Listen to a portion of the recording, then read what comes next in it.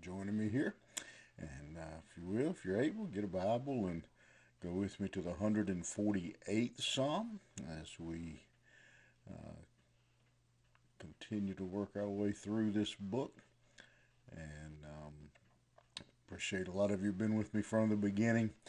And thank you for that. And right now, uh, I'm praying, thinking that when we finish Psalms, I'm just going to go straight into the book of Proverbs. Just keep right on going and look at the great words of wisdom uh, that we find in the book of Proverbs. So I'll probably start probably next Wednesday or Thursday. Depends on how this works out. But in the meantime, let's jump into the 148th Psalm. And I'm not even going to tell you the theme. You'll figure it out almost immediately here as you read the text, beginning in verse 1. It says, Praise ye the Lord. Praise ye the Lord from the heavens. Praise him in the heights. Praise ye him, all his angels. Praise ye him, all his host. Praise ye him, sun and moon. Praise him, all you stars of light. Praise him, you heaven of heavens, and you waters that be above the heavens. Let them praise the name of the Lord, for he commanded and they were created. He also established them forever and ever. He hath made a decree which shall not pass. Like I said, I think you can pretty quickly see what's on the psalmist's mind in these words. Praise the Lord. It is obviously, again, as I've said, with other Psalms, what we expect when we come to the Psalms as he begins to address the greatness of God, the magnificence of God, and when he does, he can't help but then to break out in song. And he is again. This was a song that would have been sung by the Jews, again, praising God, lifting up his name for all that he had done. And they go on as you look in these verses, and not only are they praising the Lord, but they're calling on all of creation to praise God as well, for the heavens to praise Him, the angels, again, all the heavenly creatures, everything in the heavens, the stars, the moons, the planets, that everything would praise the Lord, the sun, the moon, to praise the Lord, the heaven of heavens.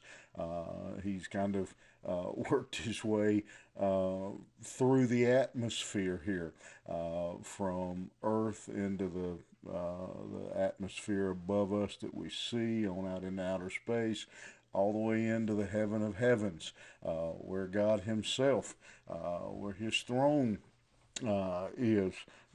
He is calling on all of those to praise the Lord, to lift up His name. And in verse 5 and 6, then he tells us why. First of all, he says this. We look there, let them praise the name of the Lord, for He commanded and they were created, because He is their creator. Uh, then they should praise the Lord. They should praise Him because He spoke and they came into existence. He spoke and the stars came into existence. He spoke and the planets. He spoke and all these things took place. And then, secondly, he says in verse 6, He's established them forever and ever, made a decree which shall not pass. He spoke them into existence and then He put them there and establish them, it says, permanently, that they are there, that He has placed them in their position for forever. And because of that, He says they should praise Him. And the logical, I think, conclusion or deduction, I guess, from these words, that if the stars and the planets and the heavens praise God because He created them, then you and I should too. Because He reigns over, He controls their placement and their existence, then we should too. That all of us should praise Him. And then when we see the beauty of what God has created, when we look up into a starry sky, when we see the beautiful blue skies, when we see the lightnings flash across the heavens, all of those things remind us that God is in control, that God established those things, and He is worthy and deserves our praise. And the challenge you and I have today. I've shared this before. It's something that really stuck in my mind.